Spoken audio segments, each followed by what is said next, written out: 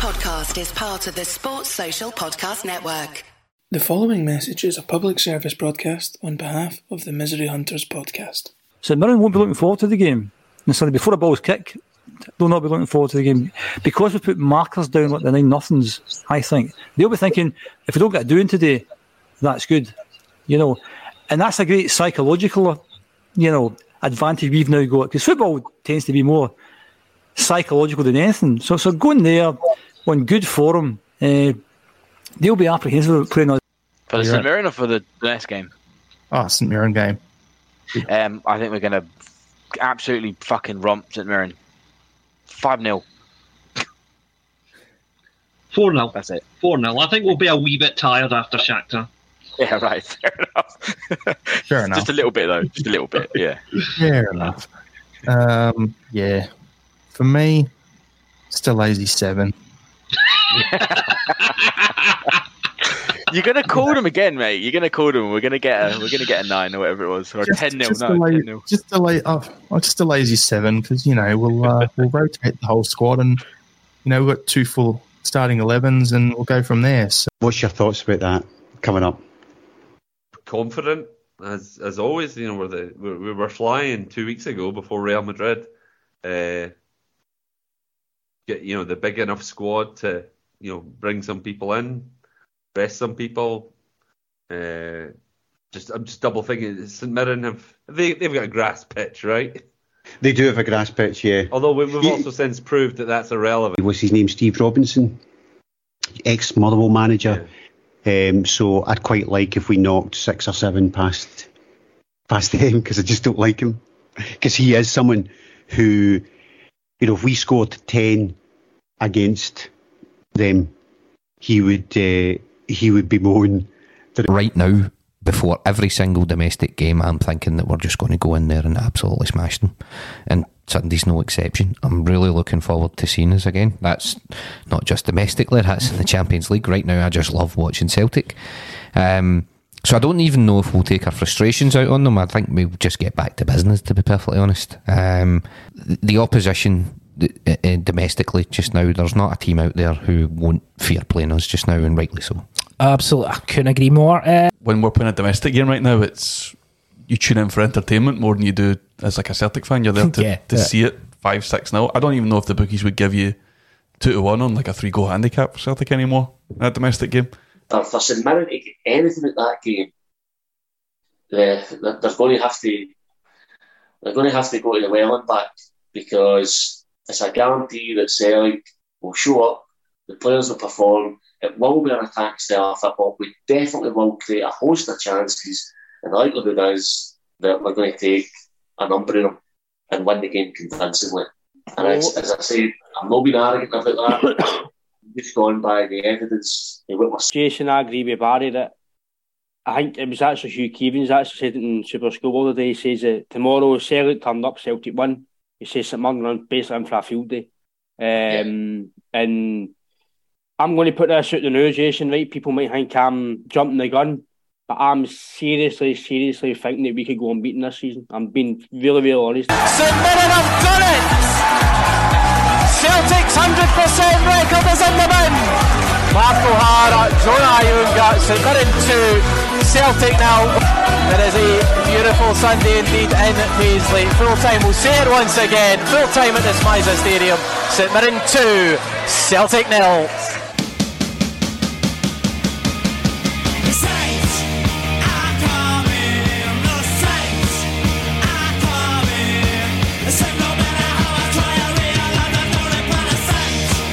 Hello, you miserable bastards, and welcome to the Misery Hunters podcast. My name is Jamie Coburn, and joining me is Mark Jardine.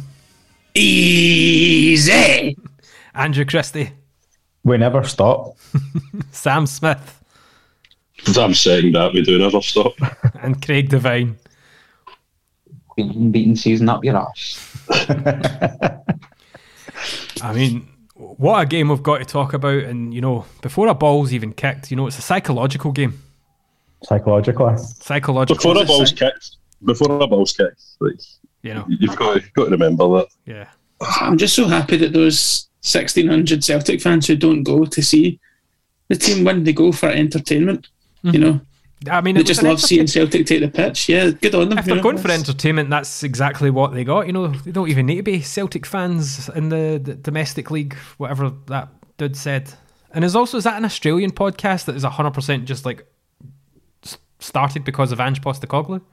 It's also probably not. It's probably two guys for Shettleston with dodgy accents they put on for another. But was it the same one that tweeted the other day about how Bacchus and Strain played in a St Mirren team that had beat Celtic for the first time in their history? That was great, Pat. Yeah, good on that account.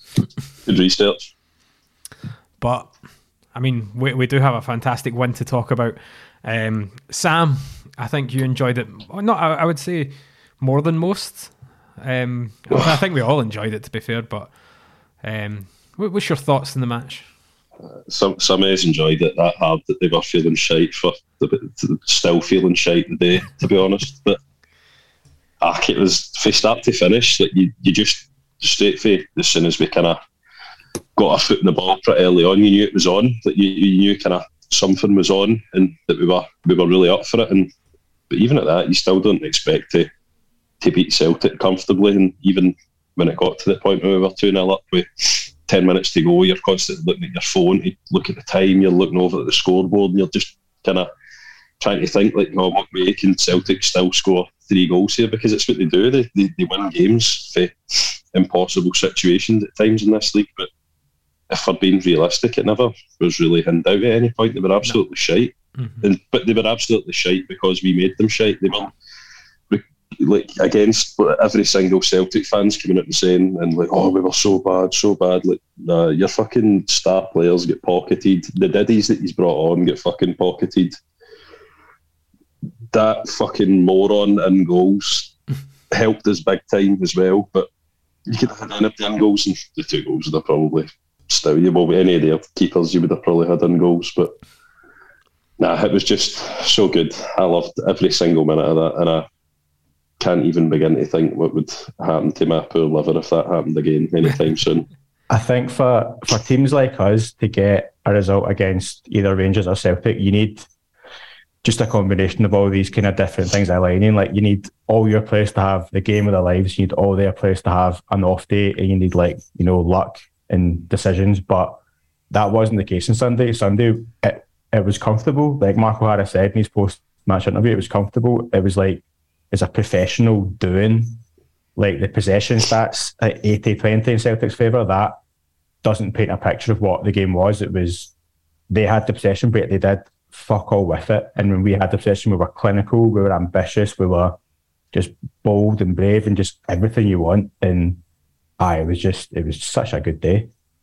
I thought it was similar in a lot of ways to the Hibs performance.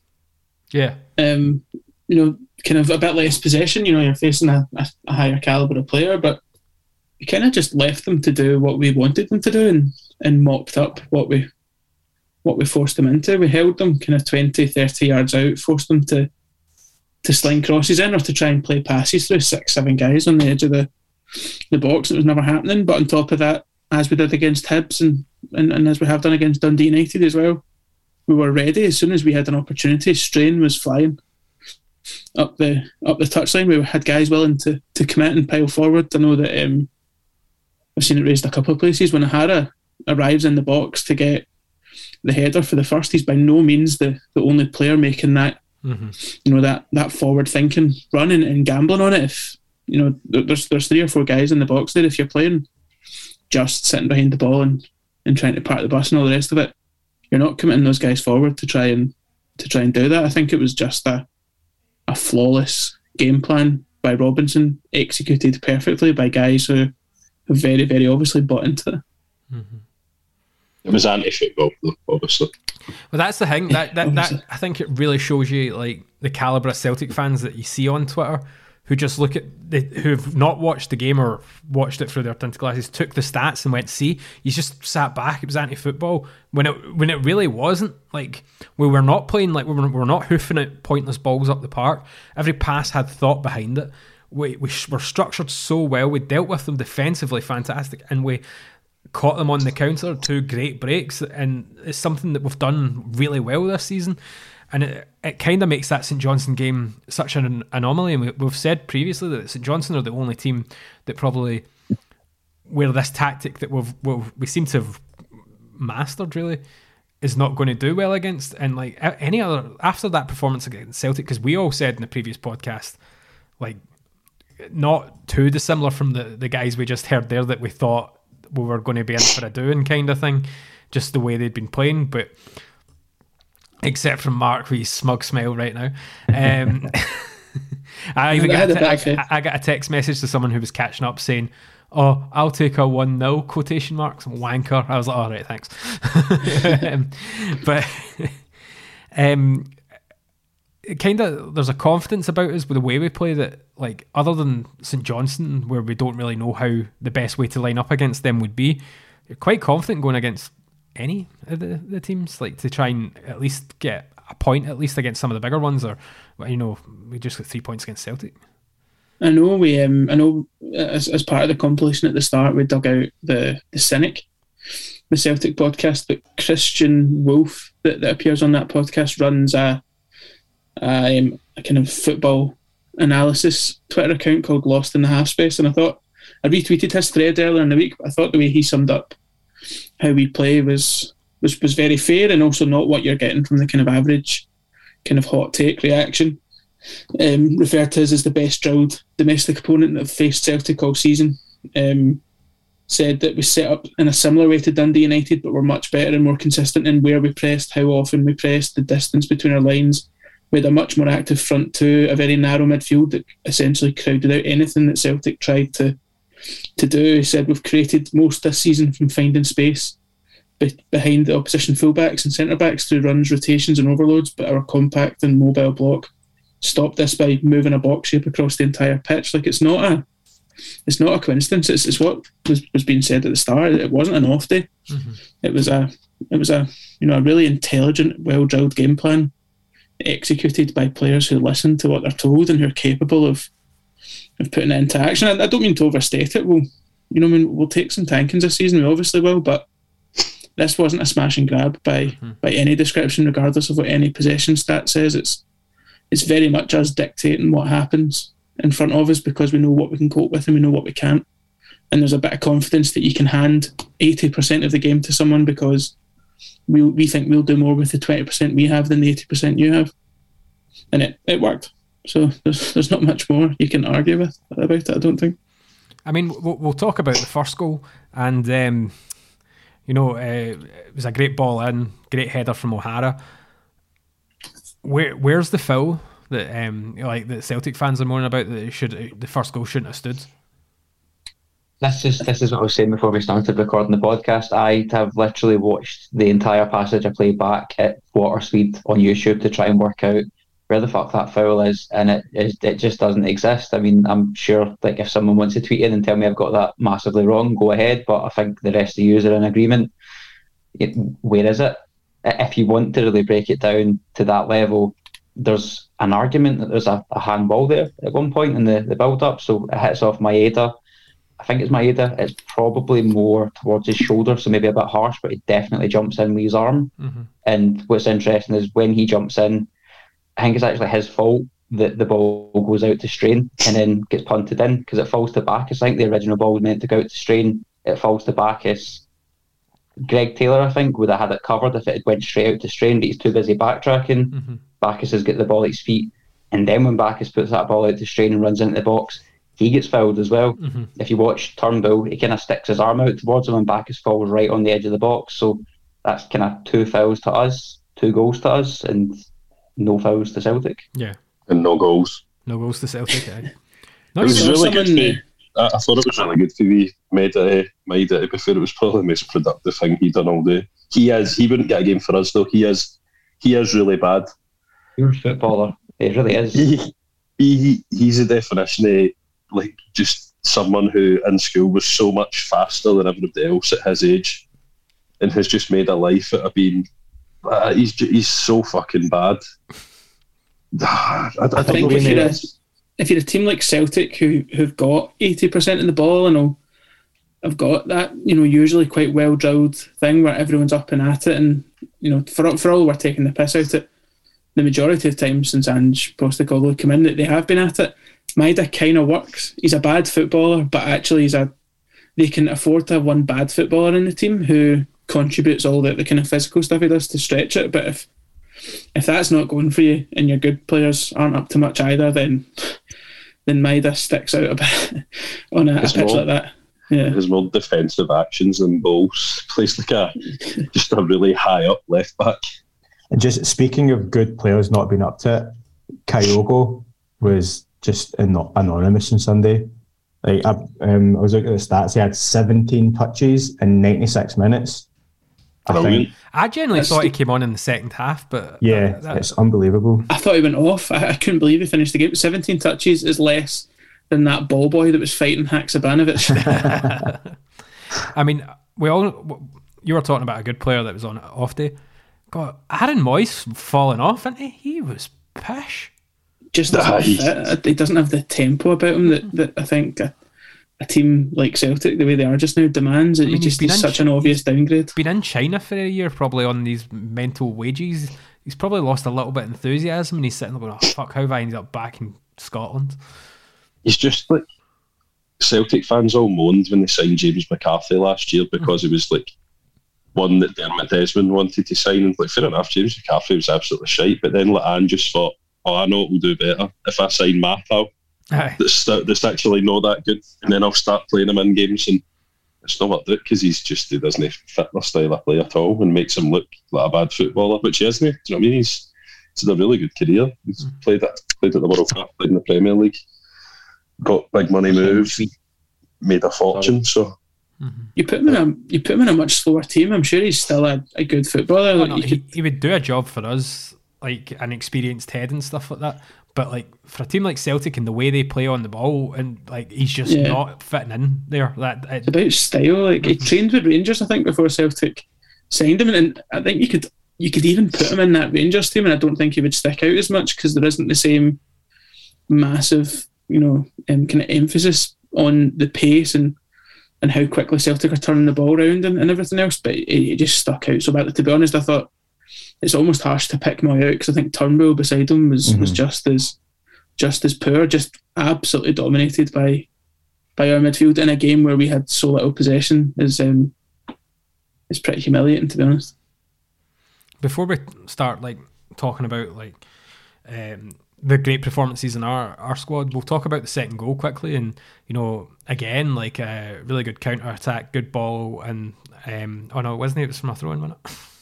A big Declan Gallagher throw-in, which seems to be a bit of a go-to recently, which I'm all for. I know Shaughnessy had a throw on him as well, but Gallagher seems to have taken up that mantle. And it's another set piece, isn't it? It's definitely something to utilise. Good touch on from main to the back post for where Ayunga was to slot it in. I mean, there was calls for offside. It wasn't. Like he squared the ball. It wasn't put in front of him. It wasn't. It was onside. And then I it fucking back the way. Diagonally, back the way. And then fucking Dermot Gallagher coming out saying VAR would have ruled it for a foul. So all the Celtic fans have now went from saying it was offside to saying it was a foul, and it wasn't. Generally, if that goes to VAR, it will see that both of them have got a hold of each other, and that's it. And it will see that one's a fucking Jesse who couldn't hack a bit of to and fro. He'd realised he'd get caught yards at the position where he should have been through his set with the deck to try and get a foul. There's fuck all in it. Mm-hmm. I just think in Scotland, he is a scuddy. He is an absolute diddy, Stephen Welsh. He's got the thing about him, how when Stephen Pearson and stuff were appearing in the Celtic squad because they didn't really have someone else to play in that position. It's like that. He's not really going to amount to much. He'll go down south and sign for Preston, and then you'll forget all about him. I think he's a bit of a Jack Hendry. I think you take him out of the Goldfish Bowl, he's all right on the ball. He'll get a game somewhere and he'll look all right. But in Scottish football, where it takes one big weighty throw in from the hands of Declan Gallagher to undo you, some power he's got behind that, just incredibly long, thick throw in from Declan Gallagher, just superb. I just think in Scotland, kind of an organised St Mirren team giving Celtic a doing isn't that interesting to the kind of average football fan. So we have to find decisions to talk about, and that's where the second goals come from. Because that's the annoying thing about Scottish punditry is it's not how St Mirren won it; it's how Celtic lost it. Because I mean, you look at Sports Scene, it's like every episode's 40 minutes on refereeing decisions. So yeah, I don't. They're really kind of clawing to find something that the referees fucked up and giving us an advantage from, but I just don't see it. I think the bigger problem is what the fuck is Callum McGregor doing heading that ball back that way? Why is Welsh trying to win a free kick by flinging himself to the ground? Why is Hart just fucking forgotten where he is? Like, there's so many more things to get annoyed about than the refs not giving us a foul. So, and you know how that whole thing about how Barkas was actually a left back and was being forced to play in goals. I think Joe Hart's playing in goals, but has now realised he's a left back and was just. Well, I was going to say Sam's the go-to goalkeeper on this, and you said that Joe Hart really should have came out for any of those headers. Yeah, why?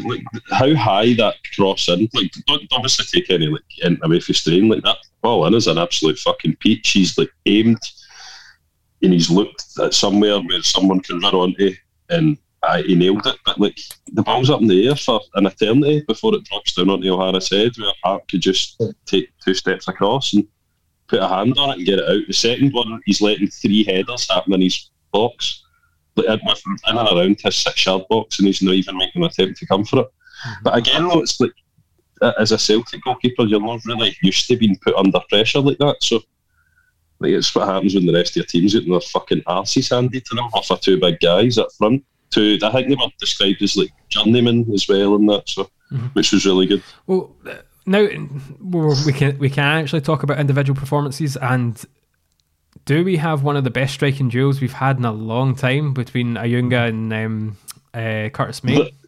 They're definitely better than Somner and McDougall. Now, I think that that performance on Saturday fucking cemented it for me. Like, I don't even could you imagine Somner and McDougall now trying to do that? Could you imagine them trying to do it 30, 40 years ago when they played? I don't even know when the fuck they played. It's irrelevant because they couldn't do it. But, and like, kind of whole joking aside, they're so fun to watch. It's 2 absolute fucking bulldozers. But Main's found a first touch that he never had last year, and Ayunga has a fucking incredible first touch. I remember people were comparing him to John Obika. Like, John Obika couldn't do any of the stuff that Ayunga done on Saturday because you could put like all your money on John Obika not winning a header. Ayunga wins most of his headers. He taps the ball in every time.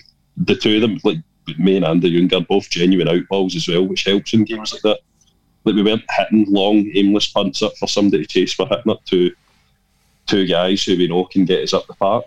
And the 2 of them are an absolute delight. But that's not to discredit the other 9 that were on the pitch at the same time. Everybody was brilliant. One of the standouts in that game as well was when Main was holding it in the corner, just muscling everybody. Do you know how good that was? So my entire team. My girlfriend, who absolutely hates football, was watching it going, that's just unfair what he's doing. I was like, had to remind her about the financial difference between Celtic and St Mirren, and the St Mirren striker currently holding people off is not on quite that much money. Celtic can spend £30 million on World Cup players, and we can sign free transfers from the northeast of England who have massive biceps but no first touch until very recently. It's just the way it is. And wasn't even trying for the last kind of 2 or 3 throw-ins. They just absolutely had their number, didn't they? Yeah, big time. I think one of the things I'm so impressed with Ayunga is how quick he gets the ball down to his feet, and then how decisive and intelligent he is with what he then does. And you know, I don't want to see things where they're not there, but I just feel like it's all so drilled. It's also practiced. Ayunga knows if that ball gets up to him and he can get it down to his feet, he knows that there's a space coming for Strain or for, I guess it would be Bacchus on that side, to get beyond whatever wide player is closest to them. And he knows that if he threads a kind of zipped ball with a bit of turn on it, someone will get onto that. You know, there's a lot of trust in that. And Straighten or whoever it is know that they can commit themselves that high up the pitch in a really, really tight game like that because they know that's where the ball's going. If we can get it down, it's just there's so much trust in it, and it feels like this team's been playing together for a lot longer than they have. Mm-hmm.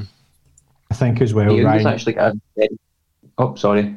I was just going to say, I think you mentioned Ryan Strain there. I think he was not a standout, but from a defensive point of view, which he's not really been expected to do a lot of that so far, but he played a lot deeper on Sunday, and they brought Jota on at half time, who isn't a cheap transfer, and so Jota, Haksabanovic, and I guess Maeda as well. Just Strain had their number the whole game, and it's kind of combining his attacking kind of industry with a bit of defensive now. So it's just he's going to be some player for us. 100%, and it's mental to think that someone on the Discord right at the start of the season said that it Matt Miller. of Matt Miller. Alison that I sit with, who I hope's listening to this, said based on, I guess, the Edinburgh game, if he played in that, or was it the Airdrie game, said that she didn't think he was up to much. And you make him on at left back, yeah, said he was kind of he just looked like a poor footballer and not really up to the standard. I mean, and then he's been 8 out of 10 every single time. He was in Israel for like a year, not playing any football. So like, kind of excuse is that, Jimmy? People who came on and done well. Richard Tate, he came on. Jota gets switched over to that side, and on paper that's not a great matchup at all. But I think it was maybe Sam, I don't know, that pointed this out. That's Martin Boyle and Jota that Richard Tate's had in his pocket over the past few weeks as well. Like, great performance from him. Aye. He also very aggressively slapped him on the head when Jota was sitting in his arse, walked past and slapped him in the head. It was very, very good to watch. He's a fucking fairy though, that Jota. Like, he must be knackered with the amount of times he spends throwing himself to the ground at minimal contact. But again, like I pointed out to like one of the guys that sits next to me, like, you can do that every week when you know, like, with any like minimal contact, if you make a noise, you throw yourself to the ground, like, you know, you're probably going to get a free kick most weeks. So, and I actually thought the referee had a shite game as well. Like, there was a lot of 50-50 stuff that he swung in Celtic's favour rather than others. So, but that's kind of all forgotten when they're trying to play the victim again. So, I mean, we're talking about a team that play the victim when they win 4-0. So, yeah, I mean, the league's totally against them. Like, that's why they didn't win 10 in a row. They only won a measly 9. It's a fucking horrendous conspiracy theory when they've won everything there is to win for like the last 10 years and have won more trophies than everybody else. But the SFA are out to get them. I think Richard Tate at this point is James Tavernier away from pocketing the best 3 right-sided players in the country. And I see it coming. No. See the annoying thing is about the game against Rangers coming up, the fact that it's at Ibrox. See if it was at St Mirren Park, like, I genuinely think we could take them, like, just that, but because it's Ibrox, it's just that slightly different psychological game. Yeah. But like, it's a shout out to the fact, like, I guess the experiment of not giving the Old Firm both stands behind the goal kind of worked, because, like, again, having those fans behind the goal kind of try to will that ball in, like, that is a big advantage. And the fact was, I can't remember who it was on Twitter, so apologies for not naming, who pointed out the fact that, like, it wasn't actually a big dip in the attendance figures the way they said. I think and there was actually I think so, and there was more St Mirren fans, actual home fans, at this match than there was the last time. So, job done. There was a few Celtic fans that snuck in as well, including hilarious. I think the wee guy in the picture. So, hope he had a shite day. Don't show his face. I got a message about the someone sitting behind them saying, with 80 minutes gone, one of them apparently turned around and went, "We can still win this." I said that as well. So. Yeah, me too. I mean, we've all been there. Like even the Motherwell game. Remember when we were 4-0 up at half time, And even the jokes round about that time were like, we were still no save. We were 4-1 up at half time. 4-1. And you just I knew think as soon as they scored. As comfortable as we all felt it was in the way the game panned out, I think I'd be a total liar if I sat there and said that my heart rate wasn't through the roof that last 10 minutes and I wasn't getting my watch every 5 seconds. Because even though Celtic were shite, they've just always there's always a chance that they're going to get good and just kind of find a win. So, yeah, I'm not putting our performance down at all by saying that, I was absolutely shitting it basically until the whistle blew. It's just experience. It's just past experience. We know we've been there. We've seen that story a million times. Even with a team like Celtic, it's the set piece threat. You know that if the referee does buy one of the Jota thrown himself on the ground, there's probably 4, maybe 5 players on that pitch that you would expect could probably put the ball in the back of the net from a free kick. I think I said this, although I might have said it. I'm assuming as part of our match review, we're going to then go on and review the performance in De Beers afterwards. But I'm pretty sure at that point, later on, I kind of realised and said that in 15, my first St Mirren game was 25 years ago. And I've been going regularly to games for 15, 16 years. That is the first time I've been there in person to see us beat one of the Old Firm. I've always been working or away, or I was driving home from Preston for the day of the semi-final when we beat Celtic. I've listened to these games and watched them and lockdown and all the rest of it. And this is the first time I've actually been in the building for it. It was special. Mm-hmm. There's no getting away from that. Fixed Sunday for me, so I kind of moved away from Paisley maybe 8 or 9 years ago, and I reckon just the messages that were coming in that group chat afterwards and what I was seeing on Twitter is probably the first time I've really felt as if I've been missing out after a St Mirren victory. Just not being in Paisley and not being in the pub for that. Oh, it was good. It was all right. Sammy's enjoyed herself. That's all that really needs to be said. Are you wanting to comment on your night in De Beers then, the wee house? I don't know, they can comment on it for me. I can't remember fuck all. So. If you want, we can fill you in, Sam. We've got the stats in front of us. 20% possession. 0 shirts on. 4 pints on target.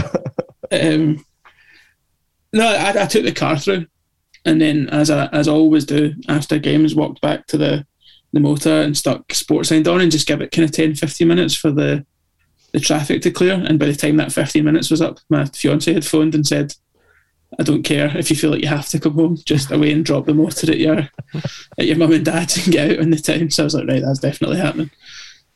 Car binned, and I made a flying visit to De Beers to catch the Christie family. All very happily enjoying their pints. And unmatched away kits. What was it, like 5 or 6 of us sitting there and 4 or 5 of us in the away kit? But apparently it's a commercial failure because no one can get their hands on that. But I carry on. And then before I started drinking, I had to make at least one visit to my soon-to-be best man's house, who's a Celtic season ticket holder, and get it right up him for about an hour and a half. Still your best man after that, or? That's in his hands. Yeah, you can say that. I sent him the podcast intro. Just thinking that hour and a half, I had just finished playing football and I had to play catch up, and I had to get home, get dressed. And did you catch up?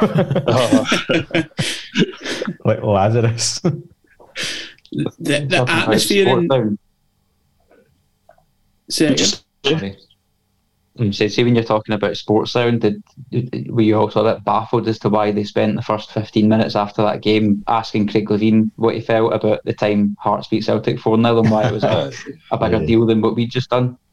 Yes, I've come to expect that from those clowns. Richard Gordon, who claims to be a kind of Tam Cowan, Stuart Cosgrove, stand up for the wee guy type patter, and every time I've listened to it when he's hosted it fairly recently, it's basically just an exercise in him getting either Willie Miller or Craig Levine to talk about the team that they support. You can stick up their arse. The atmosphere in De Beers on Sunday night, and to a lesser extent the Wee House, although that's the atmosphere in the Wee House is largely our atmosphere, was one of those rare and I'm not piling on Craig so that you feel bad about missing it, but just one of those rare nights where you're like, I'm so glad. I could so easily have not been here.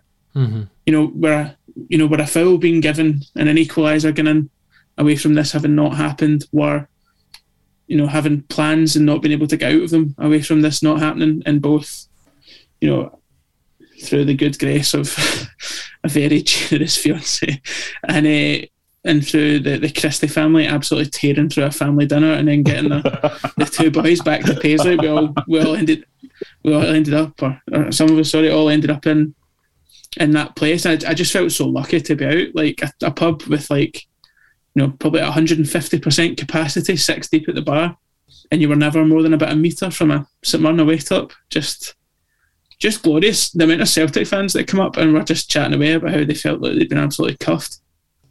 It was just great. It was just a proper Paisley pub full of St Mirren fans, thoroughly delighted at what had transpired. It was just magic.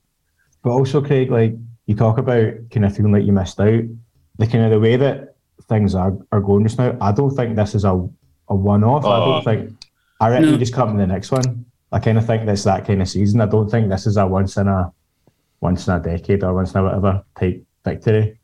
So I would just wait next time. I also think the night after the Dundee United game, I think is going to be a good one. I just have a feeling about it.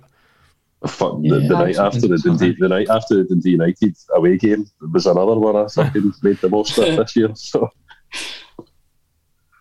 it was fucking. I can't even play it down, man. It was fucking amazing. Like, what a night, man. Like, because I came into Paisley straight after playing, and I went to the Court Bar for a couple. It was fucking jumping in there. Some of the drunkest guys I've ever seen. That's guys that were drinking for 11 o'clock. Some of them coming to the end of their time. It was fucking jumping in there. Walked round to the beers. The beers was bouncing right at the back. Obviously, we had a few shandies in there, and then went to the wee house. And what a night, man! It was so much fun. Should we even talk about the Livingston game? No, they'll get scudded as well. Sam's just got himself in one of their intros. I'll tell you what, boys, and I'm not being arrogant here. I think we're going to go unbeaten for the rest of the season. Nah, I think, in all seriousness, I think it actually might be a really good game. I think it's two teams that are playing pretty well, and both of these are punched above their weight. Livingston punched above their weight as usual, to be fair.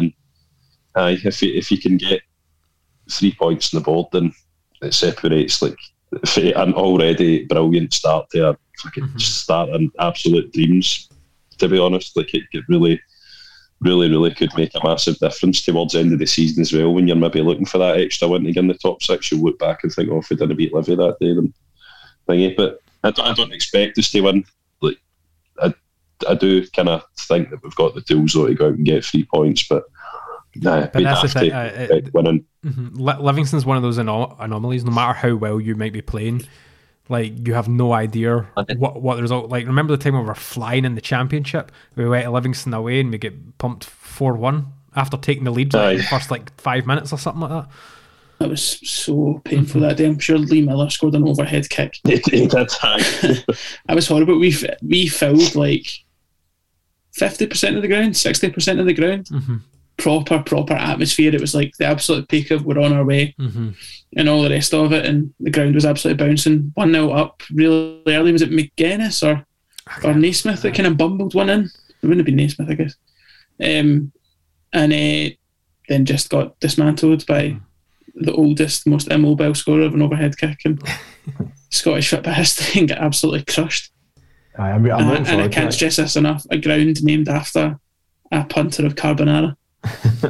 I'm looking forward to the game. I think we're two kind of underrated, kind of quite entertaining teams. I know Livy have that kind of historical sort of hammer thrower tag, which is mainly because the majority of Scottish football fans just see Livy play Celtic on a Sunday morning and base it off of that. But I think Martindale's a very good kind of tactical manager and they play pretty good football, as do we. So I think it will be a good game, and I can see it kind of going a goal either way. So I don't know if we're making predictions. I know it's a couple of weeks away. If we're making predictions, I think maybe 1-0 us, maybe. But I'm looking forward to it. Should be a good game. Mm-hmm. Maybe the stats don't bear this out, but I feel like Martindale's someone that's quite often got our number. Mm-hmm. Going back to the semi-final and all the rest of it, I think he's far more intelligent than he gets credit for. I think his accent kind of gets him the column inches that he gets, and people like to kind of have a bit of a laugh with it as if he's a kind of joke figure sometimes. But actually, aside from putting Marvin Bartley at left wing back and a couple of odd things like that, he's a very, very canny manager who just knows how to get results at this level and how to outthink a lot of managers. So it's a tough one. I'll hold my hands up and say I don't know if we're going to be able to go into this game and sit back the way we do and try and swallow up pressure. I think Martindale's savvy enough to force us into playing the kind of game we had to play at St Johnstone and try to take advantage of that. So I think it's intriguing. I'd really, really tough to predict. Honestly, it feels daft having said that I thought we could get a result against Celtic and we get one, but I think this could be a draw and I wouldn't be gutted with that. You would always take a point against Livingston, I think. Away, certainly. I don't think that's a bad result to bring back. We're keeping a lot of clean sheets. I think if we keep that kind of form going and focus on that and then just try and capitalise on what we can, then you can't go too far wrong from there. See, Livingston, do they have a plastic pitch? Irrelevant. As the stats have shown, it's irrelevant. They do have a plastic pitch, as that guy had said in his wee voice note. Yeah, but plastic pitches are real psychological. You get talk about kind of bogey teams sometimes, and I don't quite buy into that, to be honest, but if there was maybe one you wanted to pick in the league, I'd be leaning towards Livingston. I absolutely despise playing against them. Mm-hmm. And I think they're that bogey team for a lot of teams in the division as well. And it's something that we should be aspiring to in a lot of ways. And I think under Robinson, we're much closer to that being the case. I think the more performances like we've put in, against Dundee United, against Hibs, against Celtic, teams are not going to enjoy coming and playing us anymore. Whereas even at our best, kind of organised football under Goodwin, I don't think any teams ever were nervous coming to play us at home. I don't think we ever inspired that in people, but we seem to be putting something together now that's changing that. Mm-hmm. I'll make a prediction. It'll be 5, 6 or 7. We all pay for entertaining football. So back to business. That's what it is. Aye. We might take the foot off the gas because we might be a wee bit tired for international. So you never know. A lazy 7. Aye. But we will be back after this. Hello, I'm Stephen Thompson, and you're listening to the Misery Hunters podcast. Thanks, Tomo. Mark, is a certain Aberdonian been? Yeah, the 2 seconds. I'll just see if he's about. Dave, you coming in? Yeah. If you hate the Sports Sound family, clap your hands. If you hate the Sports Sound family, clap your hands. Hello. All right, Dave. Dave, your poor voice. I can sympathise with what Dave's going through there because my voice came back this morning from Sunday, and it's almost like Dave's got kind of sympathy pains then. And as he's going through it, he's just handed me a fat wedge of death, which I'll share with you now. As thick as one of Declan Gallagher's throw-ins.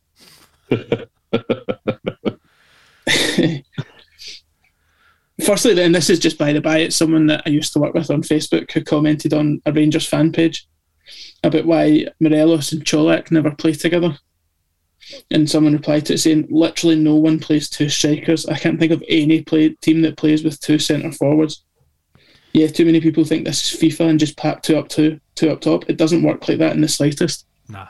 Jonah Ayunga, Curtis Main, get it right up the period. Absolutely fabulous. Today's going with what Dave's just whispered to me. Today's shite takes of the week is a upset Celtic fan special. It is purely folk that have taken the huff after watching their team be outclassed by Roboball. We've got Ronnie OC, We Never Stop Celtic flag, Ivory Coast flag on Twitter, who sent a message to Sky Sports saying Celtic, as usual, have been cheated by bent refs. So, sit on that one, Ronnie. Lackymore, which is the one that I think we referred to earlier on. At the first goal, a St Mirren player dragged Ralston to the ground, both arms around him, which allowed the guy at the back post to score. I'm not saying that Tony would have stopped the goal, but it was a clear foul. The theory that I saw in this one was someone saying that he's actually talking about the second goal, and he's actually talking about Ayunga, and he's talking about Welsh, and the guy's just had an absolute meltdown. You know, I'm willing to buy that based on the intelligence level shown in that tweet. I'm willing to accept it. Celtic Bahoy 67 at CFC DNG 1888. That is every Celtic stereotype in the space of 30 letters. Does he end of his tweet with HH? Yeah, he's essentially Hulk Hogan. Celtic was awful and didn't deserve anything from the game, but this goal shouldn't count, and also, in my opinion, it is offside. And he's used a camera angle where the camera is behind the corner flag. You complete dildo. We go again. At Ranroth Games, who's tweeted the SPFL. He had a bad weekend. Yeah, he's had a tough one. He wasn't in De Beers. Or maybe it was.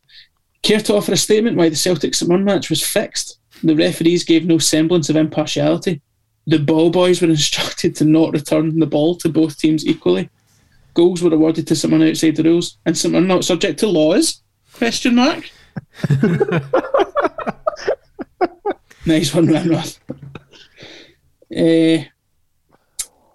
Jamie Whiteford replying to Celtic on. Can I just on their own hold a wee second? I know that we're in very, very like everyone's gripped to hear more data, but St Mirren have just tweeted that Declan Gallagher has been called up to the Scotland squad.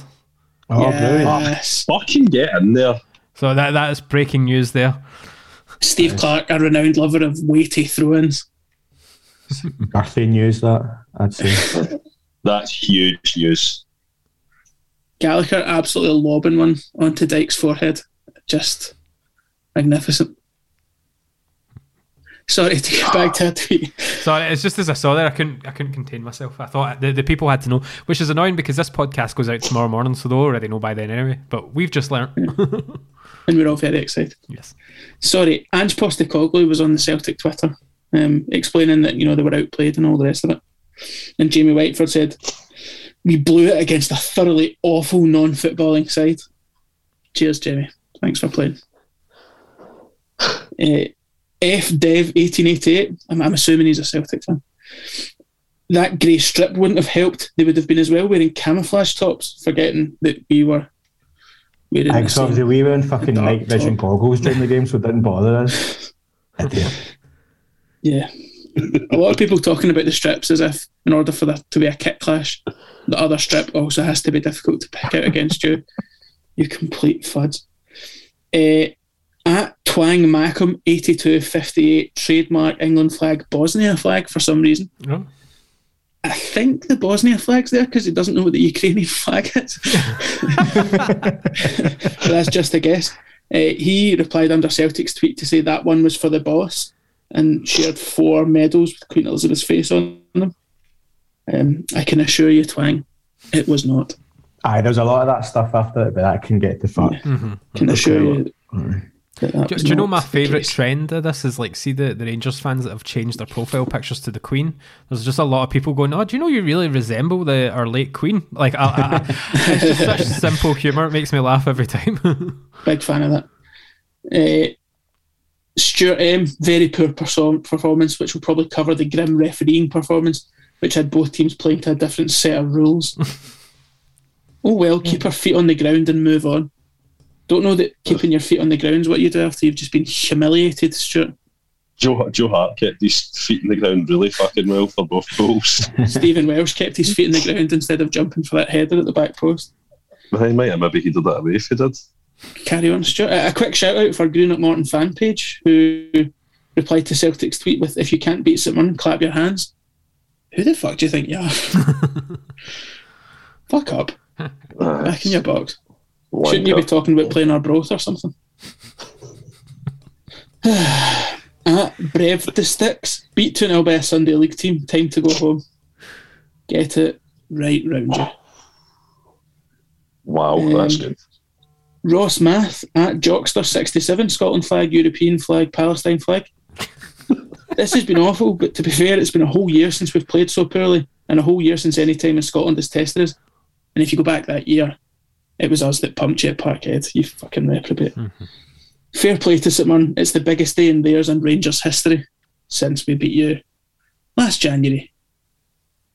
And the previous time that our team that was worth about 150 grand beat your team of millionaires in the semi-final on the way to a national cup. You dick. See, talking about this, you know, supposed St Mirren celebrity fan from Shetland TV programme Douglas Henshaw tweeted saying, "I can't remember the last time we beat Celtic." Yeah, he doesn't support the Burn. No, especially after the whole. Did you not see like he had to apologise for writing a tweet saying about the. He said it's great seeing the Huns get beat or something. It was after the Old Firm game, wasn't it? Mm-hmm. And you're like, when I saw that, I thought he was a St Mirren fan, and then I can't remember the last time we beat. Okay, right, you've just said St Mirren to be. Aye. I'm rapidly looking through the data file, but I can't see here, so I can't mention the women's exact username. But to finish this all off, shite take of the week has to go to that woman whose wee boy was in the family stand. And to be honest, I don't even know if our wee boy is in there as a Celtic fan. He's just behind a very obviously Celtic supporting bald man with his head in his hands. And for some reason, he just happened to be in the background, I'm sure. I know. So instead of just letting that pass by because you don't want people to draw attention to your wee boy, she's then started seeking out every Twitter user who's shared that picture, telling them that they didn't have permission to take that picture and to remove it. Please delete this picture of my son. Literally, no one was looking at your son, you maniac. I have a feeling this son's like a grass and is under witness protection. That's my feeling. I think it should be our next t-shirts, just that wee boy's face. If you didn't have permission to take, please delete this t-shirt on the back. Special shout out for chasing everyone all over Twitter to ask them to delete this picture. And also the guy who referred to her as Benjamin Button's mum, which was fabulous. I think that was Coventry Saint, wasn't it? Certified good guy. I need to get him a certified good guy badge. No, but thanks. There we are. Thanks, Mark, and thanks, Dave. Thank you. And special shout out to two different people who stopped me in De Beers on Sunday night and mentioned Dave Cormack. That's a new sensation on a night out. That was good fun. I managed to not do the voice as well, which was nice. Well. Not that weird, obviously, because it's not a voice. It's the Aberdeen chairman, Dave Cormack. Yeah, exactly. But thanks again for listening. Miseryhunters.co.uk. You can read Andrew Christie's latest blog, fabulously named, and is actually a very good read as well. All our merch and t-shirts and stuff are on there as well. Patreon.com/miseryhunters to join. Patreon, £3 a month. You get exclusive podcasts. We will be reliving. This week we'll be reliving the Celtic St Mirren 4, Celtic 0, the last Tony Mowbray managing for Celtic. And we've got a monthly prize draw. You can win a signed ball this month if you sign up before the end of the month. And also keep your eyes peeled to the social media because we have a pretty big announcement that I think a lot of people will enjoy. But as always, fuck. I don't know why I say Alex Ray this week, but fuck it. Fuck him, I know.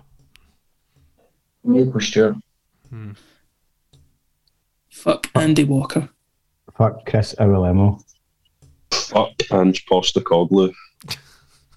And fuck Dermot Gallagher. Aye, fuck him. Sports Social Podcast Network.